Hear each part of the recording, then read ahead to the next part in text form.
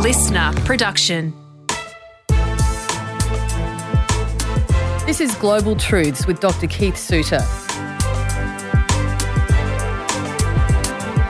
Join us each week as we break down one issue in global politics so that you can understand what's going on in the world right now and what's likely to happen in the future. Our host, Dr. Keith Suter, is one of Australia's leading commentators on global affairs and geopolitics. My name is Sasha Tannick. I'm a journalist. And Keith, today we're looking at Meta, or the company formerly known as Facebook. Now, this new name has been described as the company's ambition to grow beyond social media into a metaverse or virtual world. But what is actually behind this rebrand? Yes, I think there are a number of issues. One is this article from Creative Good by Mark Hurst. And Mark Hurst clearly doesn't like Facebook. So the tone of the article all the way through, he even makes in his opening comment here, people this week have been floating ideas for Facebook's new name.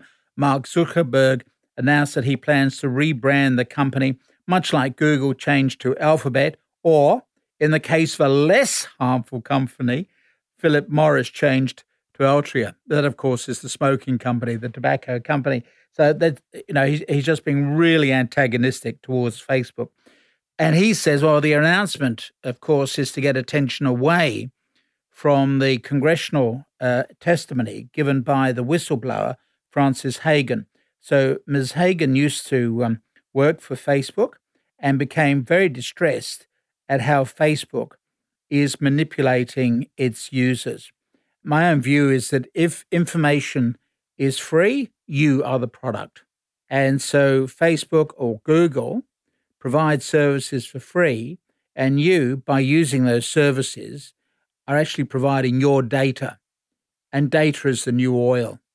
In other words, that people want to collect as much information as they can upon you, not because they want to spy on you as an individual necessarily, but just simply be able to build up a composite picture of what a young Australian woman is likely to be buying or watching or talking about. So Frances Haugen is very concerned about what Facebook is doing, particularly to young people. The rise of social media generally has also coincided with the rise of mental health issues, particularly, again, for young Americans. And so she was providing some of the evidence for how Facebook does manipulate the Facebook users. And so this article by Mark Hurst is saying, oh, well, Facebook decided as a way of trying to divert attention away from Frances Haugen that they would go in for a rebrand. I think there's also a bigger question here. Leaving aside Zuckerberg's rebranding, there is a bigger issue here, which is what he's trying to do with virtual reality. I don't know if you've ever used a virtual reality headset? I haven't used it, no, but I've read about some of the technology. It is fascinating. It is fascinating. So Jane and I were actually wearing VR and fighting dinosaurs. Wow. And this is obviously before COVID. There's a facility here in Sydney where you can go in and you wear these headsets, these virtual reality headsets, and then suddenly a whole new world emerges. And you actually feel like you're in it. Did it feel realistic to you? Yeah, and you've got methods of controlling it. So in my case, Jane and I were having to fight off dinosaurs. So we're catapulted back in time, millions of years ago to when the dinosaurs were roaming the earth well before humans appeared. And you then spend time firing arrows and trying to kill the dinosaurs as they come for you. Right. There are a number of things that you do in this VR studio here in Sydney. You'll find that the aged care industry is also using VR headsets as a way of enabling a potential aged care resident or their next of kin to get a feel for a facility. So instead of having to journey out to the facility, you can just put on this VR and go for a walk around the facility. Incredible. So some of the applications are worthy and quite interesting. Absolutely. Yeah, they're not just for children or for overgrown children like myself, but this was actually very useful. And, of course, you can imagine eventually VR being used as a training tool, etc. So clearly VR is a way into the future. So I'm not opposed to VR as such. Now, the reason for the controversy with Facebook is that Facebook will data mine you. Remember, data is the new oil. So it will want to know what you're looking at when you're in the VR universe. Well, they're calling it Metaverse. So meta means beyond.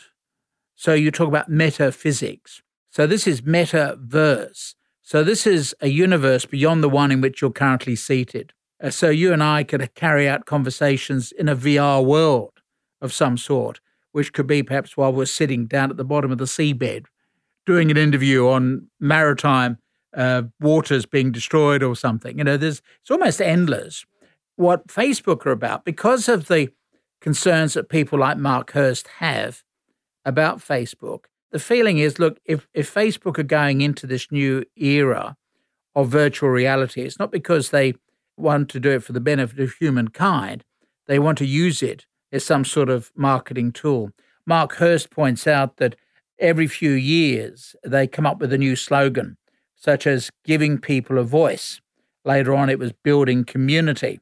So this meta is part of that rebranding, perhaps coming up with a new approach, although the cynics like Mark Hurst remain unconvinced because they're still saying, look, you're using Facebook to data mine, to collect information about people and perhaps trigger mental health issues for younger people. So Zuckerberg is still not being particularly sympathetically listened to, but that is the background to it. And it's focused on virtual realities or augmented realities. So, well, in fact, what will happen? So they're about to launch Facebook with Ray-Ban. So Ray-Ban is a well-known brand of sunglasses. And as you walk along the street, Facebook will be able to monitor what you're looking at, and they'll be able to see what ads really work or whatever. It's endless, isn't it? It is endless, information absolutely. They will be able to mine. Is it somewhat ironic that the term metaverse then was originally coined in a 1992 sci-fi novel, Snow Crash, which was actually set in a dystopian future, and yet here we are looking at sunglasses that can really give so much information to these big companies. It's fascinating. It is absolutely fascinating. Now, of course, what Facebook would say is, oh, yeah, but don't forget that if you wear these glasses, remember we had the Google glasses a few years back. So I would look at you and then I'll be able to say, oh, well, this person is age such and such, her interests are such and such, etc. Or you walk through Sydney and you look at a particular building and your glasses will recognize the building and tell you when it was built, how it was built, who's owning it, etc. And particularly if you're in the real estate business, that would be very helpful to you because you'll be able to walk down the street and look at all the values of the houses as you pass by.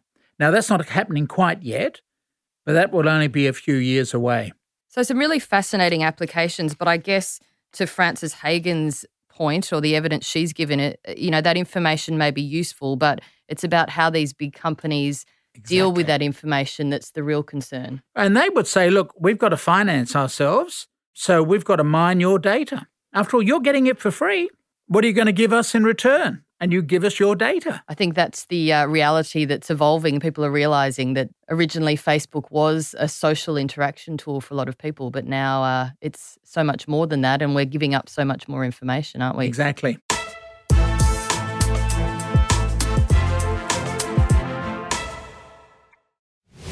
You're listening to Global Truths with Dr. Keith Suter. I'm Sasha Tannick, and Keith, today we're talking about Metaverse, or the company formerly known as Facebook. So, Keith, as we've discussed, is this ultimately about power and control over the masses and inevitably monetizing that control? Absolutely. And the argument here advanced by Mark Hurst is that he's saying, look, we're heading into a matrix-type world where the whole purpose of the matrix is obviously to make money out of people and to control them. And that's basically what we will do. So we already have something like this in a very small way called Second Life. I don't know if you've come across that. So Second Life is a way that you can have, a second life, and you can do commercial transactions, etc., on a screen. Now, what's happening is that we're moving on a stage from that. So instead of just doing it on a screen, so in other words, you build yourself a house or you buy a house and you go into the street and you meet people and you start friendships, etc. Wow. Or you can be playing these sort of giant war games with people from around the world. So that's the old style. Now we're moving into this augmented reality and virtual reality. It's a whole new era that's opening up. I might just say one of the warnings I keep giving people is the impact of Moore's law. So Gordon Moore was one of the founders of Intel, and 50 years ago predicted that the power of computers will double every 18 months to 2 years and would halve in price every 18 months to 2 years. And that process is continuing. Now, we will eventually reach the year of singularity, which perhaps is about 2045. And in that year, we will have a computer which is as intelligent as a human being. And of course, the IT will then go away and double again, and then double again. And then you've got to wonder what's going to be the role of human beings. What are we here for? They might keep us on as pets. So that's the impact of Moore's law. And that's what we're seeing now. So something which starts out as a toy for children, Second Life, where they can live in a village and interact with people, or play war games across continents, etc. So many people's kids are doing right now, exactly. Mine included. And it's getting more and more sophisticated. Now we're going to move up to this new stage, this Metaverse stage, where you'll just live by wearing this headset, and you will live inside that headset, which is the Matrix. And it sounds like a sci-fi movie, doesn't it? But as you pointed out, there are many practical applications, so it's not all bad, but it's interesting to see where that evolves. It is. And this is really the problem, I guess, with all technology, that you've got let's just take something as humble as the knife. So the knife is useful to cut up your meat, but it could also be used as a dagger to kill someone. So it's this dual nature of technology. And we're seeing that now, as I say, with the virtual reality. On the one hand, it'll be a way of controlling people and making the matrix come alive. On the other hand, it's a good industrial usage, such as enabling people to see what a potential home would look like if they were to go into an aged care centre. Don't forget, we're already selling properties now online through auctions, and you do the inspections online. And COVID certainly escalated some of those aspects, and it's been very helpful during COVID from that respect. Yep. Yeah. So who can we trust then in terms of controls? Does it need legislation? I mean, can we trust the companies themselves with all the power to put controls in to protect people, or does it need legislation? I mean, it's a complex issue to try and solve. Well, that was the Francis Hagan testimony in Congress, because years ago in the United States, they decided not to try to control the big tech companies. And instead, they were allowed to operate as a platform as though they were a newspaper, and they wouldn't be subject to the normal controls that you would expect for somebody who's putting information out into the public domain. People are saying, look, we really ought to be finding a way of controlling it, which is why the Australian government has generated so much international interest because of its own attempts at trying to regulate the tech companies. There are a lot of overseas tech companies who are monitoring what Australia is trying to do at the moment. And nobody's quite solved the problem. There's many people grappling with this issue. So do you think people need to think twice about how much information they share with these social media companies? I mean, it's inevitable this technology will evolve. It's part of our future. What can we do as individuals then to protect ourselves? Well, I avoid social media, including LinkedIn. It takes the Australian champion white hat, as he's called.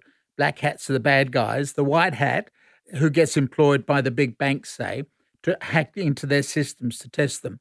It takes him 93 minutes between selecting a name at random on LinkedIn and emptying the victim's bank account, because he uses the names that are on LinkedIn, links them up with Facebook and Google Earth and Google, creates the identity of the victim, and then is able to contact the victim's bank and say, I've forgotten my password. Could you let me into the account? That's scary. Remember, this guy is on our side. He's a white hat, so he never actually steals. But I've seen him now on a couple of occasions give presentations about how you do that.